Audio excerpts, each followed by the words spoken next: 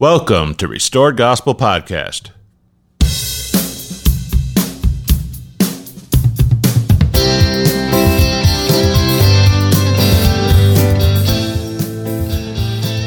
Welcome. Thanks for joining us. I'm Mike Barrett. I'm Corey Stark.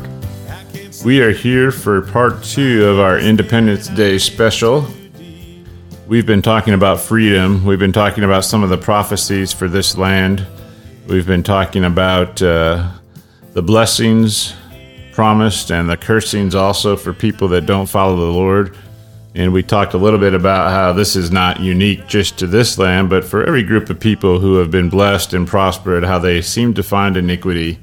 We can see that taking place in this land, especially as of recently, and it seems to just be increasing at a rapid rate as we see people talking about it seems that the nature or the course of this country is that we're to be more inclusive. That's the word of the day. More inclusive, more diverse. In other words, let's give everybody more and more freedom to do what they want, to act how they will, to not have as many restrictions based on our traditions, the way we've always done things. Let's open up. Let's be inclusive of all these new ideas. And in so doing, it seems that there's a certain segment of society that is losing some of their freedoms.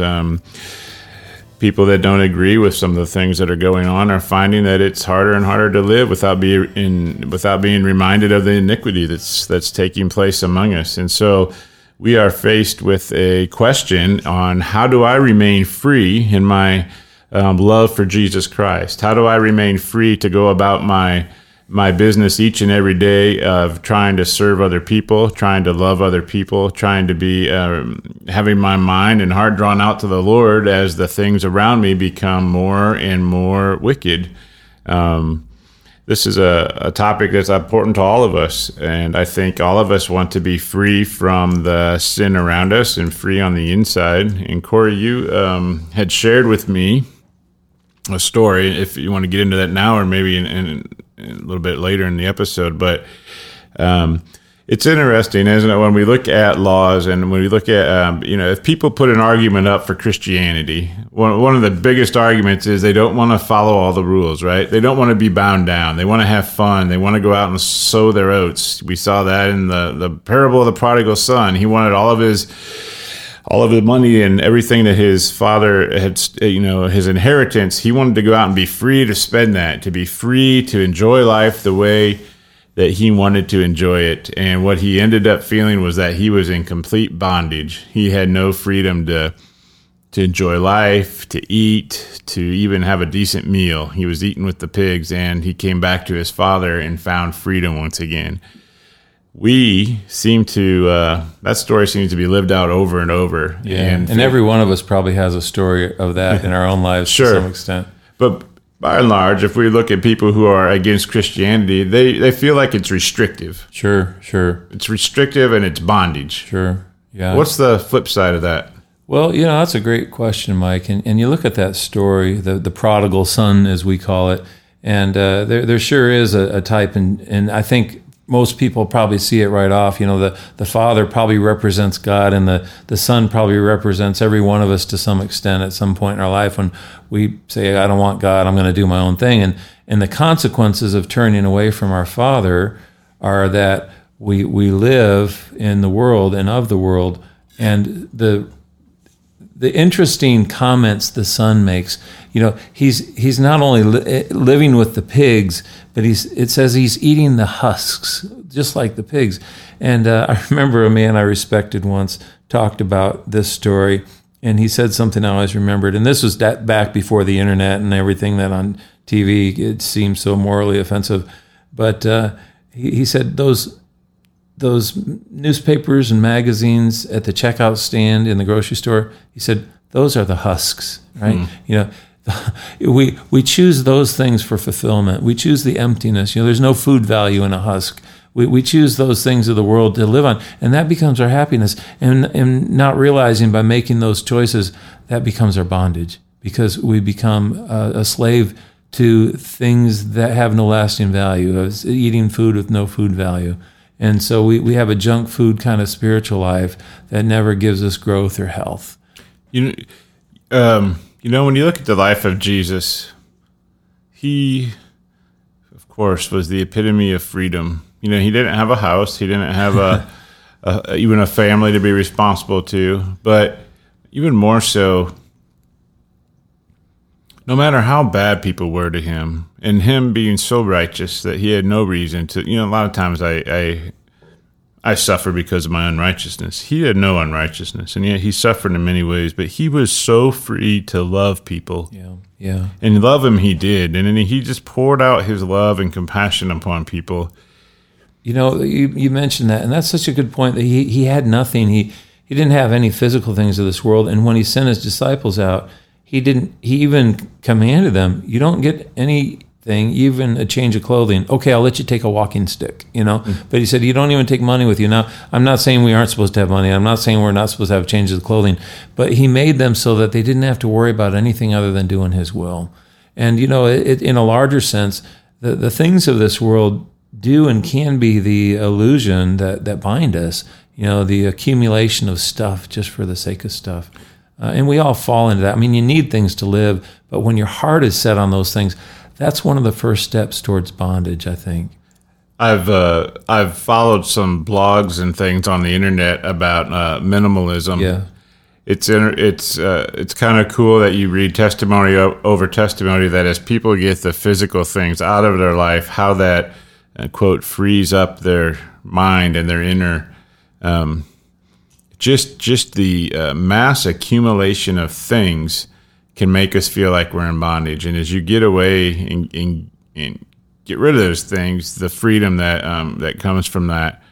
But keeping with that prodigal son and that story,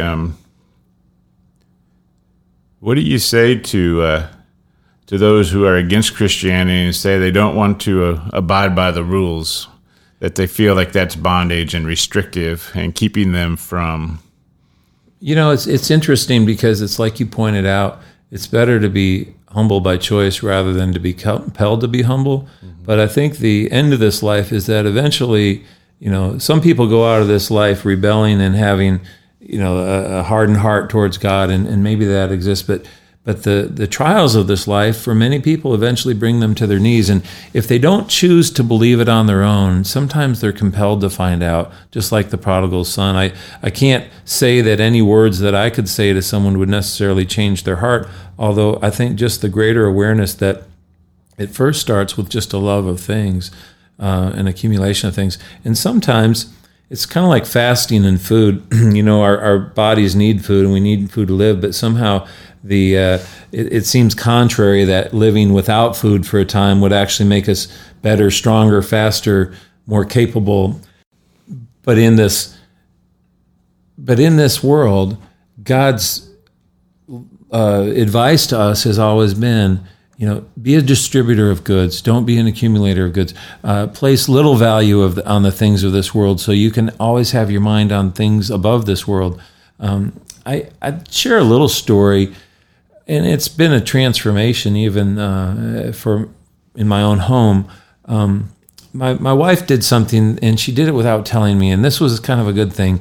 Won't go through the history of it, but a few years ago, I noticed that my wife, you know, she always dressed nice and had the same clothes and everything, but she was just kind of wearing the same few clothes here and there. And she said, you know, I've realized that there's a lot of clothes that I just don't wear anymore, so I've been giving away. And I noticed that. But along with that, it was several months into this before she realized, and she said, I decided at the beginning of this year that I wasn't going to buy anything for myself at all for a whole year. And I thought, you know, for me, I've never really had a connection with having to have a lot of things to necessarily feel good. I mean, I like tools and I like, I guess, making memories with my family. But, you know, as far as collecting clothes, or I don't really have anything where I collect anything at all. And I can't say she did either. But she has a testimony that I'd love for her to share sometime about how this year of deciding that money I had was not going to go for me. No matter how much I had or how much I wanted something, I wasn't going to spend anything on me other than just the basic things to live, which, you know, food and shelter. And so in that year, she also started something else, and the people who know her at work, if anyone's listening, know that Margie is known for having deal of the day, and she works a few days a week at a local hospital, and she loves her work. She'd work there if she wasn't paid at all. She just loves the opportunity to interact with the people and the families in the way she can. But every day when she goes to work, and she's done this for a few years now, she takes something of hers, something that was maybe a gift given to her by someone else. I don't think she takes any of my things, although that might be happening too.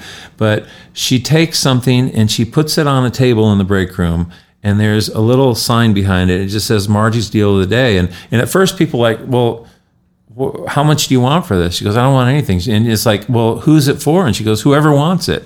And it's like, you mean like if I see this right here, and one day she brought a little, China teacup in a saucer, and another day it was a nice little picture, and one day it was a piece of jewelry, and it was other things, little mementos, collectible things, sometimes just knick-knacky things, the puzzle that we hadn't worked on for a few years that just stayed in the shelf and was dusty, things like that sometimes too. But it was, at first people were a little skeptical. It's like, you're just giving this away?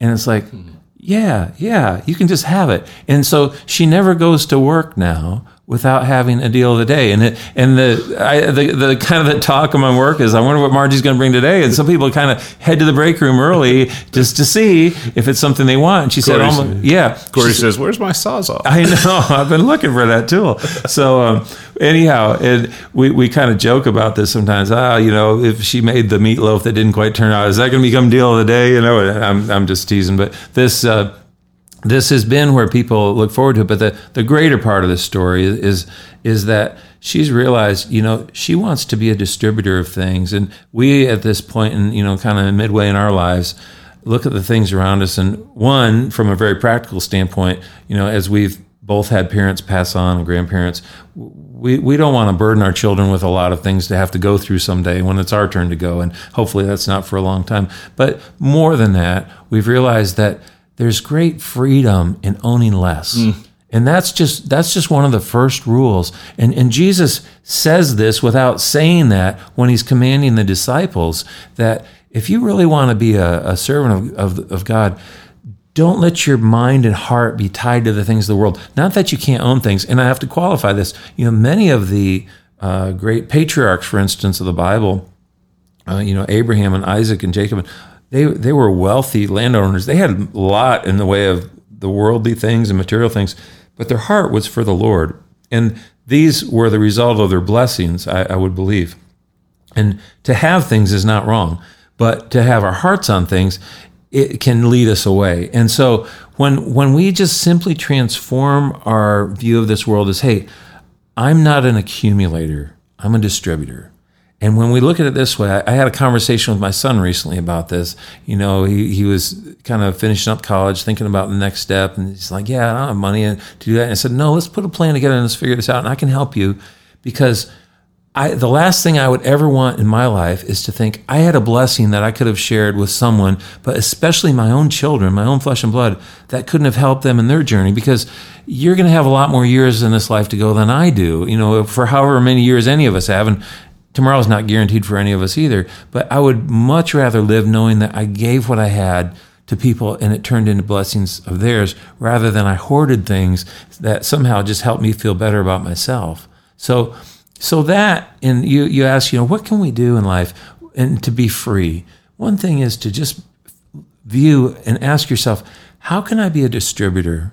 How can I be a distributor of God's blessings? And that may not be in a material way. You may have little already, but when you decide my time is something I want to distribute to other people, maybe it's preparing worship series at church, or writing music, or it's visiting the sick, or it's just praying for people. You're using your most valuable asset, which is your time, in a good way, rather than just hoarding it for yourself. And there's so many ways that our time is spent on those husks of the world. Social media is great for keeping up with people, but boy, oh boy, there's just so many useless things, and you never get that time back. I was going through something. We have Amazon account or Netflix. I don't know what it is, and we don't have regular TV. But if we ever watch a movie or something like that, it's just through that. But when I say regular TV, I mean like cable TV or something like that. But we've watched some movies from time to time, and there was some point not long ago where I had to go through and I saw this history of shows we had watched. And, it isn't that often that we do it, but over a few years' time, here's this long list, and it was more than a page. And I was just like looking at it, and it was like another page and another page. And when I looked at that, my first thought was, I wish I could have all that time back, because I think, what was the real value of all that time I'd spent watching? What would that really do for me? And it's like, I can't get any of that time back. So when we view that life is a way of distributing not just wealth, but our time to do good works, that's freeing. There's we had a friend over the other night for dinner, and he was talking. Him and his branch recently had they had given a lot of money to a group in another country that needed it, and needed it. Obviously, they needed it. It was well spent, but their branch said, "What else can we do for this group of people?" And they realized that they were in need of a church, and anyway, they ended up a group of five of them, I think, went over to another country across the ocean and spent some time there. So they're working with this village, and they helped them build a church that they were desperately in need of. The other one they had was condemned; they had nowhere to meet. And he said they worked all day long, side by side, shoveling rock, mixing cement by hand, carrying rock up hills through the jungle. And this was rural. I mean, when you talk about jungle, sound like that's what this place was. And he said there was no place for baths, there was no mirrors, there was no showers. And so because there was no mirrors, they didn't really care what he looked like, but at night they would sit down. He said if we ate, they would sit down and they would have maybe some rice and a banana. And they were sitting on a dirt floor in this tiny house. He said one little candle, just barely putting off light. And he said, and then as we sat there side by side, he said, I had everything that I wanted. I had everything that I wanted. And there is something that's not tangible that's a mystery, and that is when you pour yourself out. But when you pour yourself out, not just for the sake of feeling better, because there's social warriors out there that will give and pour things out and have these causes. And as Timothy Keller recently posted, he said they're just as much a schmuck as they were the day before, because they're not doing it for the glory of God. Right. And if you don't do it for the glory of God and for your love of other people, because God is love, then it doesn't have its value. Adam and I talked a little bit about that, how value comes from because God loves us, that we love other people. And as we realize that He's the source of that, that's when those efforts have value. Yeah. And that's where they gain value. And my friend, they were there working on this church, and he said, that was all that I needed. I had everything that I wanted. And that's because they were doing it for the right reasons and not to make themselves feel good. And in turn, God blesses them. But we were talking about, there's many places in the scriptures, Corey, that talk about how Paul and them were in prison and yet they were free. Yeah. Your physical circumstances can be so bad. And yet, you look at people like Johnny Erickson, paralyzed from a diving accident early on, and yet she has had such a ministry during her life. Physical bondage, and yet on the inside free. And what a miracle that is, and a mystery. What about, Paul being in prison and yet being free, being whipped and yet being able to sing hymns? I tell you what, man, if I get hungry at church sometimes, I don't want to get out of there before the hymn, And so how in the world can your physical, even painful circumstances allow your spirit to be free? That comes through a lot of effort on your part, a lot of relationship with your Creator. Yeah. You mentioned Paul, and in one of the last stories in his life, he's standing on the steps and chains put on by the people who imprisoned him. And he declares to the people, he said, I'm not your prisoner, I'm Jesus Christ. And in total bondage, yet he found freedom in Christ. What's that look like? I'm a slave to, what's the exact quote of the scripture? That's worth reading. Yeah, We'll look it up. I'll just kill time while you find that on you. No, so Paul talks about being a slave to Jesus. Is that right? Yeah. And what does that look like to be a slave to our Lord? Everything seems to come back to this change of heart, and everything seems to come back to agency and freedom to choose. And when we choose, and I'm not oversimplifying it, but I don't think it can be overstated.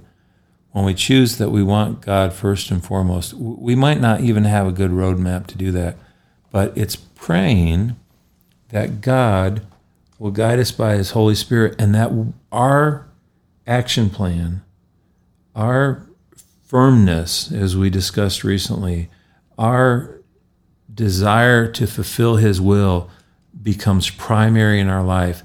That the world can bury us with affliction, and yet we don't see the world, or we're not as impacted by it. In the second book of Corinthians, chapter 3, there's an interesting scripture about liberty, and it simply says that where the Spirit of Christ is, there is liberty. Now, think about, how do we get the Spirit of Christ? Now, thinking about people who are maybe baptized in the church, you might not realize this, but in our lives, we have many, many times recited a title of freedom, a title of liberty, and you're thinking, well, are you talking about where Moroni lifts this title of liberty in the book of Alma, and they talk about that?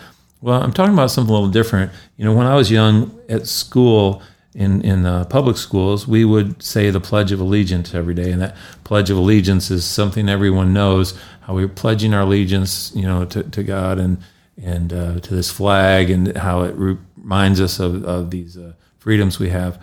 But in the second book of Corinthians, chapter 3, where it says, where the Spirit of the Lord is, there's liberty, He also has given us this pledge of liberty and how we have it. And what I'm getting at is this. When we take communion every month, the prayers of the bread and over the wine are a statement of how we remain free. And what do they say? They say, Lord, bless this bread to the souls of all those who partake, that they might eat in remembrance of the body of thy Son, and witness unto thee, O God, the eternal Father, that they will always do what? That will always remember Him, so that we will always have a Spirit to be with them, right? And the prayer over the wine starts a little differently, but it ends the same way, so that we'll always remember Him, and in turn have His Spirit to be with them. Well, if the communion is a reminder that by remembering Him brings His Spirit, and we'll always have His Spirit, and if 2 Corinthians, which says, where the Spirit of the Lord is, there is liberty, then the communion prayer is literally saying, if we always remember Him, we will always be free. Isn't that a beautiful connection? That if we have His Spirit, there's full liberty in our life. And it doesn't matter who's put chains around us, just like Paul. If His Spirit is present in our lives, there is liberty. So if we always remember Him, and that means that becomes the focus of our lives. That means I'm going to get up. And this morning I decided I've been dealing with some people who are not always easy to deal with. And for whatever they can dish out, I decided I'm going to overcome whatever negative with positive. And as Romans says, be not overcome with evil, overcome evil with good. I decided today my mantra is going to be, my game plan is, I'm going to overcome evil with good. And all I'm saying by that is not that I was successful or perfect in any means, but I was going to make Jesus and His purpose the reason for my day. If something bad came my way, I was going to try to do something good to counter it. And that's how we remember. If we keep that attitude in the forefront, He promises to give His Spirit. Where the Spirit of the Lord is, there is liberty. So if we always remember Him, we will always be free. What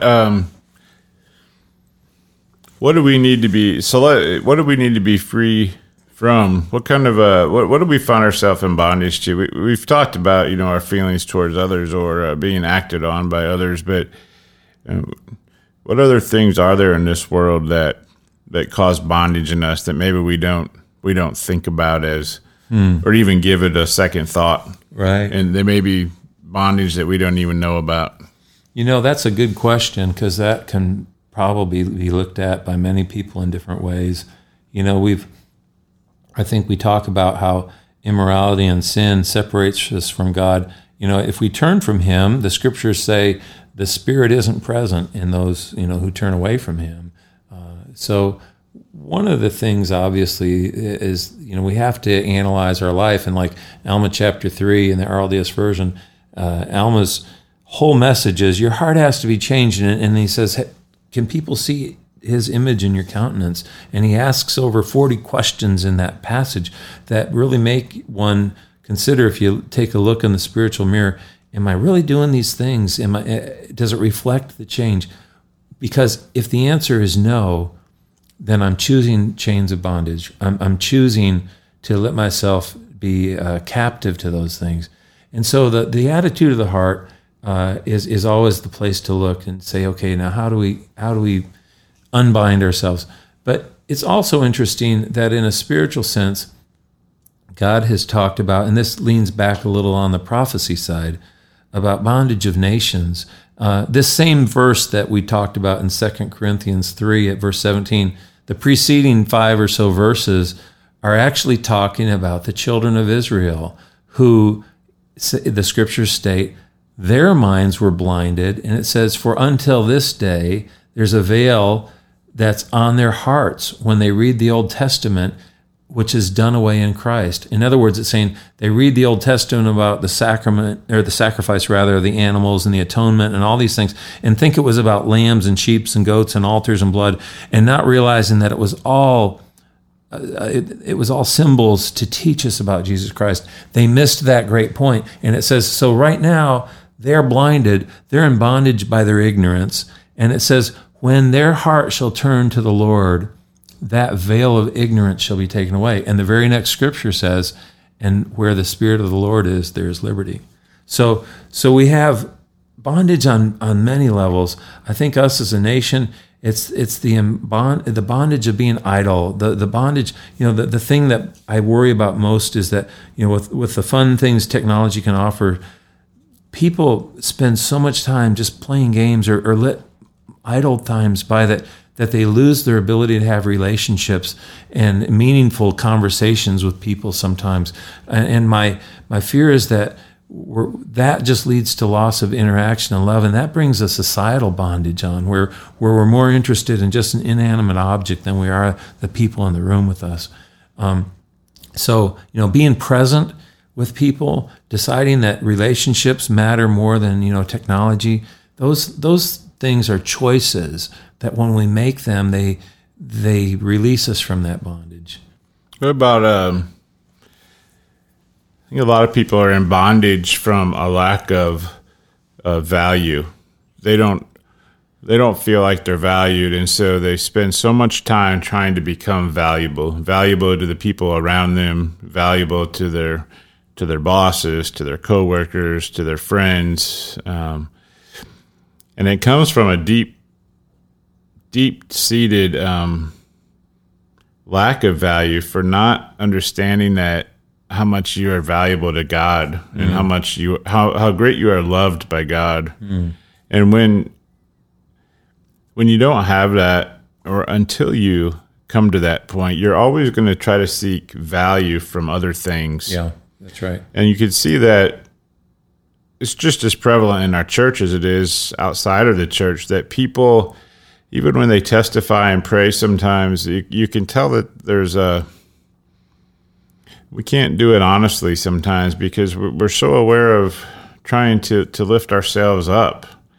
And I think bondage, there's a great bondage there of not realizing that you're loved by God and that He gives you your value, that when you know that no matter who says whatever to me or who treats me in what way or who tries to put me down, when I know and honestly know in my heart and believe and have come to understand that I am valued and loved by my Heavenly Father, nothing can take that away. And so the actions, those types of actions, have no power over me. And until I realize that, I will always be in bondage to that. And that's a bond that has to be broken, I think, for every true believer and true follower of Christ. They have to come to understand that love. And that probably results in a changed heart.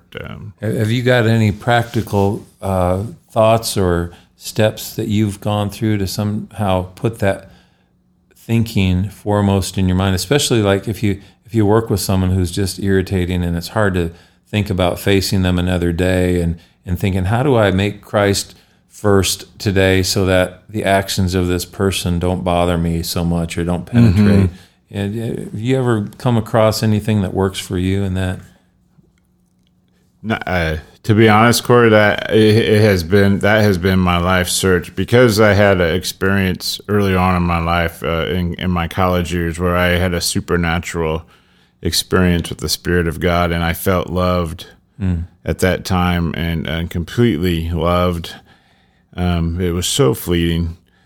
I've never forgotten that, and yet, I've struggled with my own things, as we all do, but that is a lifelong search. Even now I'm reading a book called The Jesus Creed, and it talks about coming to have value and know that the Lord loves you. But it's one of those things that you have, you read in your mind, or you know in your mind, but it has to come from Him. It starts with Him. And I do find, this has been true to me, that when I'm meditating on the Word or reading the Word of God or in prayer, that those things don't have a greater hold over me. But that's one of those things where we're back to being disciplined and humbling ourselves. If we haven't disciplined and ordered our lives around that, then we're caught off guard and we're swayed. We're like a ship tossed at sea. James says to be double-minded is to be like the waves of the wind, tossed to and fro. And I believe that, when that comes down to what's that look like in our everyday life, when we're double-minded or when we're seeking the things of the world or not 100% putting Him first, then those things just knock us off kilter. And so...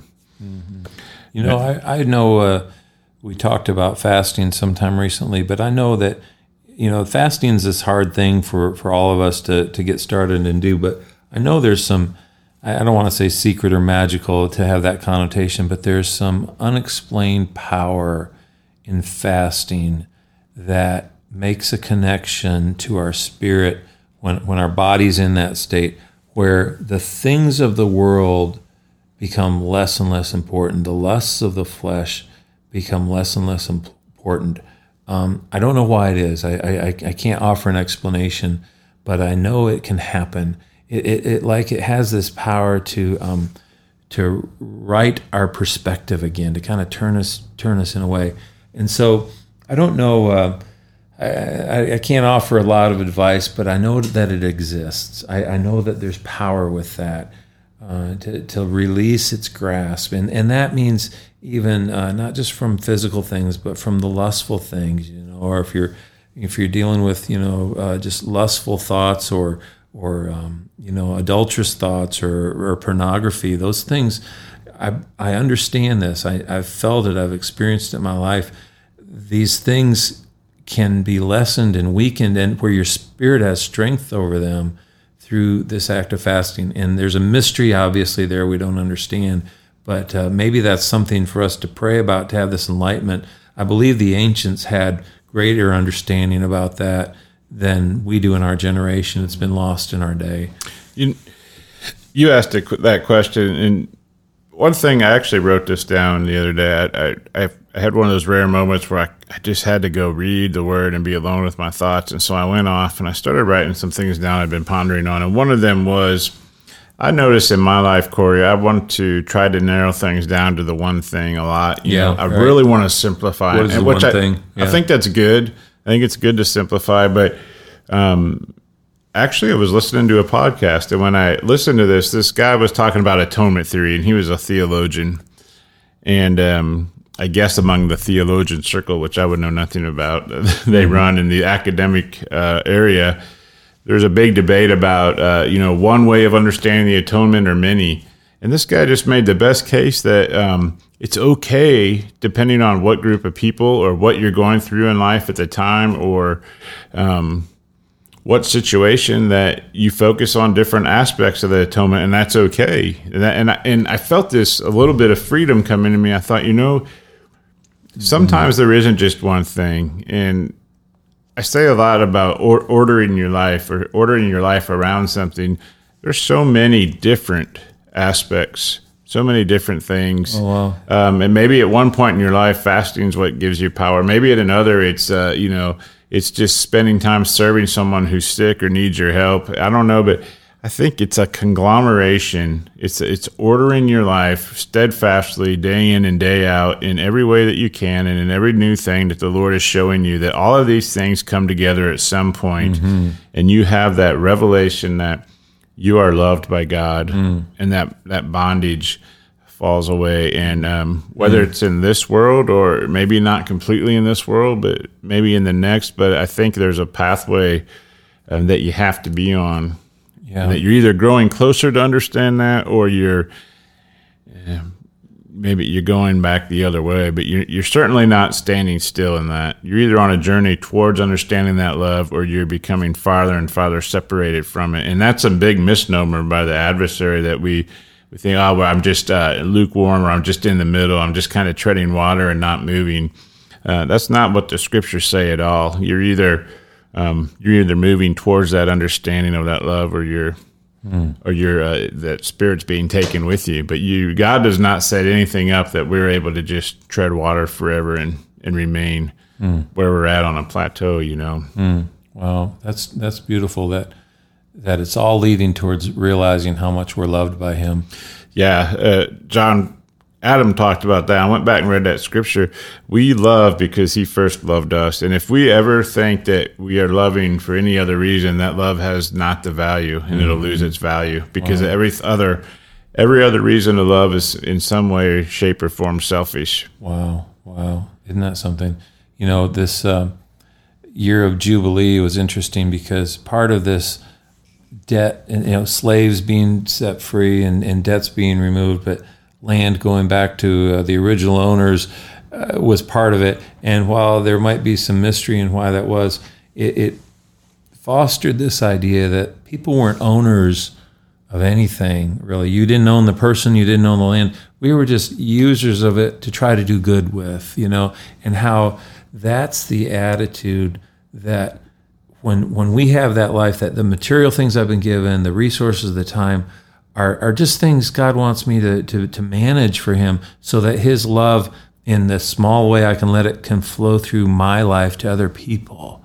That becomes the greatest revelation, when we realize that's our purpose, and how freeing that is. So then I can wake up and I can say, well, it really doesn't matter what happens to me today, and because I'm here to just make the decisions, maybe even insignificant decisions each day, that say, okay, what should I do with this time, or what should I do with this? And not that you don't have plans and you don't have goals. I'm not suggesting that, but that the order of your life will find conflict, affliction, hard times, but that in all times, we're just simply distributors of that love wherever we're at whatever station in life.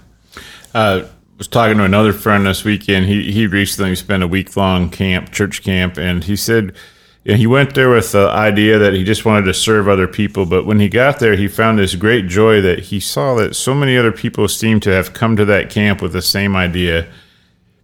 Sometimes it's very difficult to try to live out kingdom principles when you're not in the kingdom, when you're on outside of the kingdom. Right. We talk about the kingdom has come, and that's living the way that the Lord tells us to live, and that we can find joy in that. And certainly true. How much better it's going to be someday when everybody around us is also living those kingdom principles. But as he found out, when he was focused on serving others and meeting their needs, that other people were also focusing on that. And the miracle is that everybody's needs are met.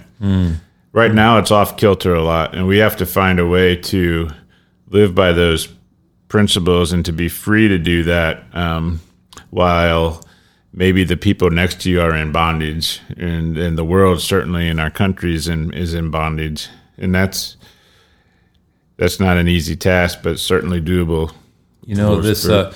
as you talked about the different aspects of the atonement and how one solution isn't always the only solution. And there's many times in our journey with Christ and seeking Him that we have different needs and we find ourselves in different places, and we sometimes it's through relationships or loss or we feel hopeless or despair.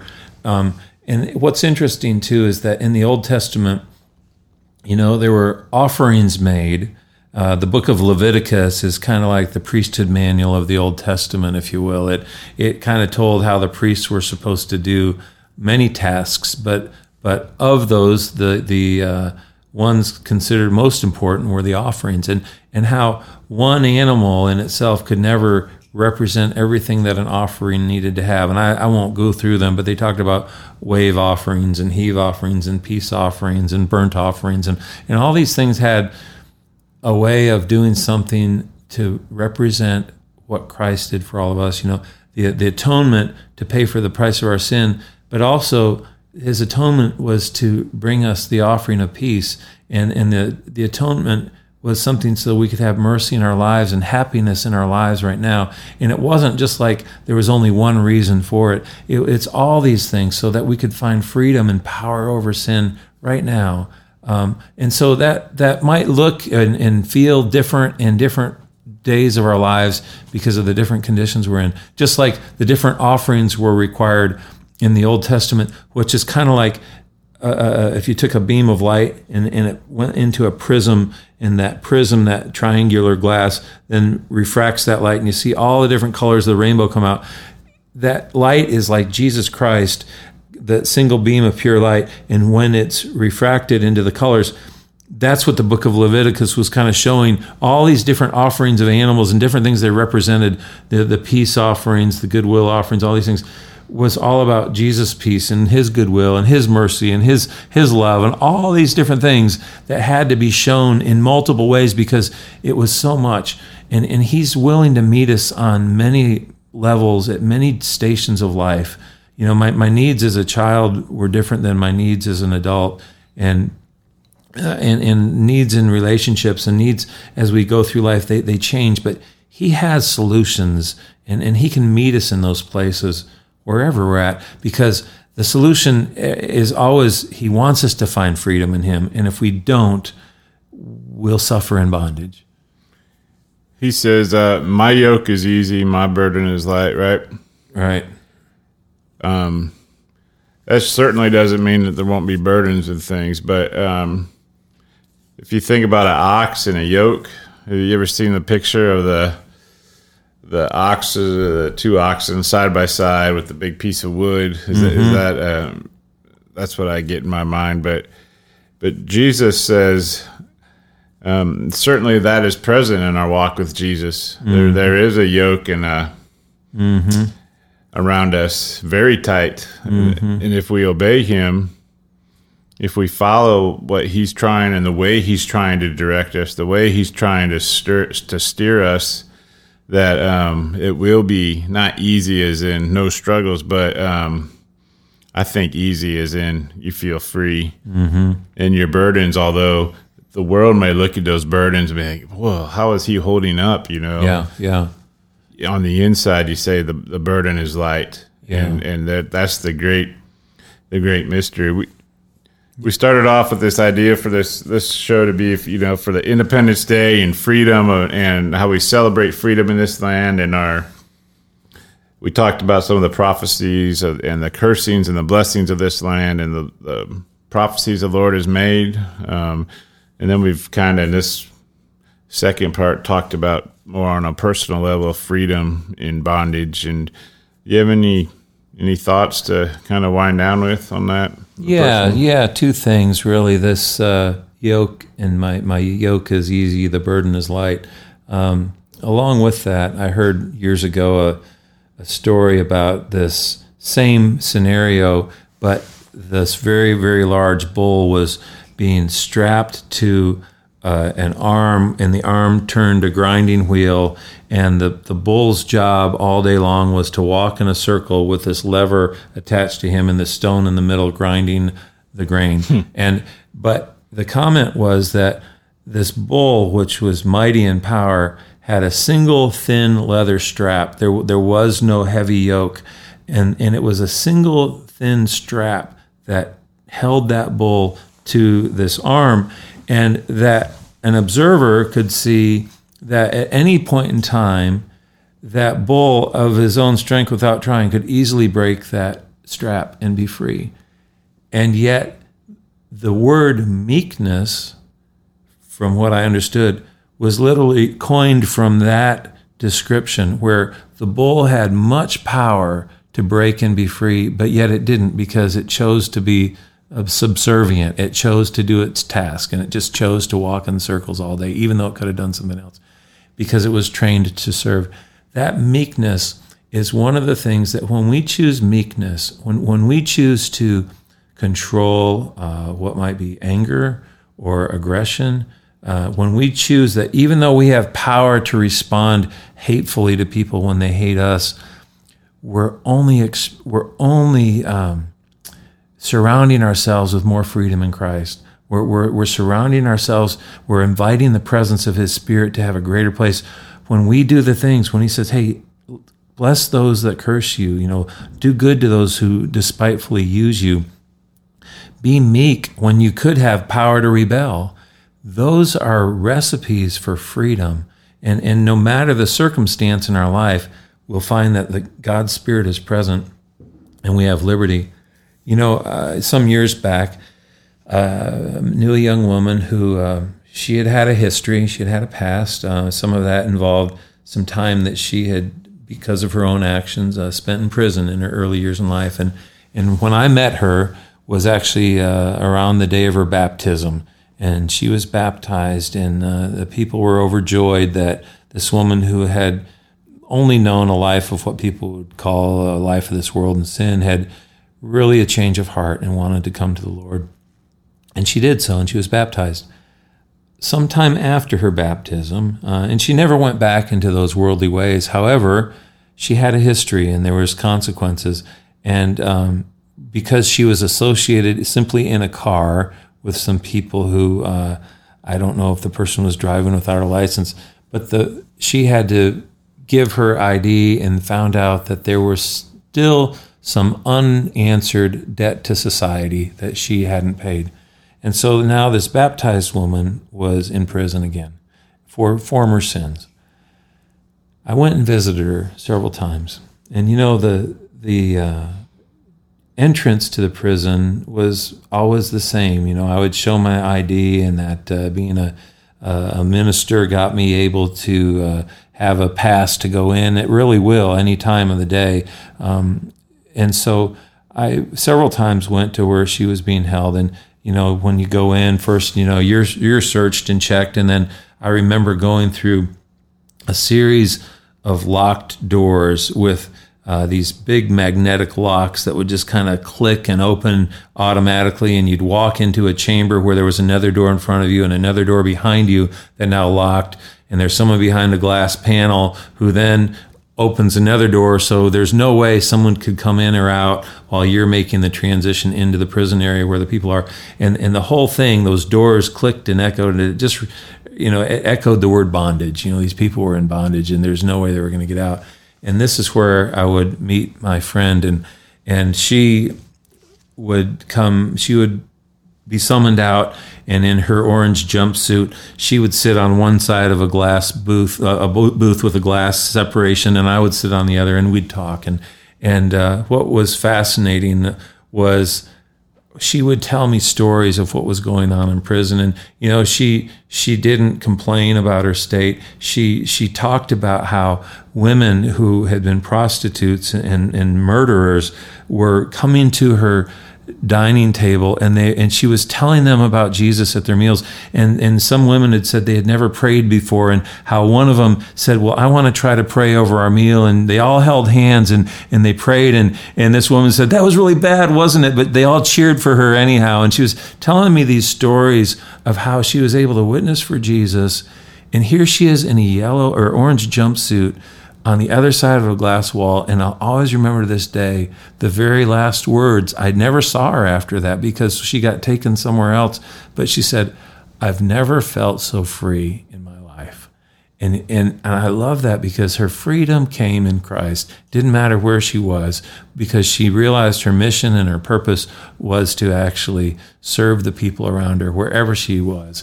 And so in that, I guess I would say maybe we can have that hope that for the bondage of our lives and the sin that we find ourselves surrounded by and the immorality of the world, that if we can find ourselves as seeking Christ, as putting him first, being a light for him, that maybe we can feel freer than we've ever felt before. That's as you tell that story, I hear in the background, I don't know if our listeners will, the fireworks starting to go off as the sun has set on this July 2nd evening. And as the fireworks are going off and people begin their celebrations of Independence Day, what a great story of being free in Christ, no matter where you're at. Matthew 11:30 says, "Take my yoke upon you and learn of me, for I am meek and lowly in heart, and ye shall find rest unto your souls." Isn't that a beautiful, descriptive, poetic little phrase? You will find rest unto your souls. Not just laying down in your comfortable bed at night and feeling that nice pillow and blanket, but your soul to find that kind of rest. He says, "My yoke is easy and my burden is light." Amen. Galatians 5:1 says, "Stand fast, therefore, in the liberty wherewith Christ hath made us free. Be not entangled again with the yoke of bondage." If you haven't had experience with Christ, seek that experience out. And if you have had an experience with Christ, don't turn back to the muck. Keep ordering your life around him, right? Amen. We all need to understand we are loved by our God, and our value is in him and him alone, and everything else is just a bonus. But man, when we come to that knowledge, that's when the changed heart happens, and that's where freedom and liberty are. And God wants to show that to every single follower of him, and he will, in his own time, in his own way, and in his own method. And you will know that that story that you have with him is unique, and no one else has it. And that's part of the value. Until next time, God bless.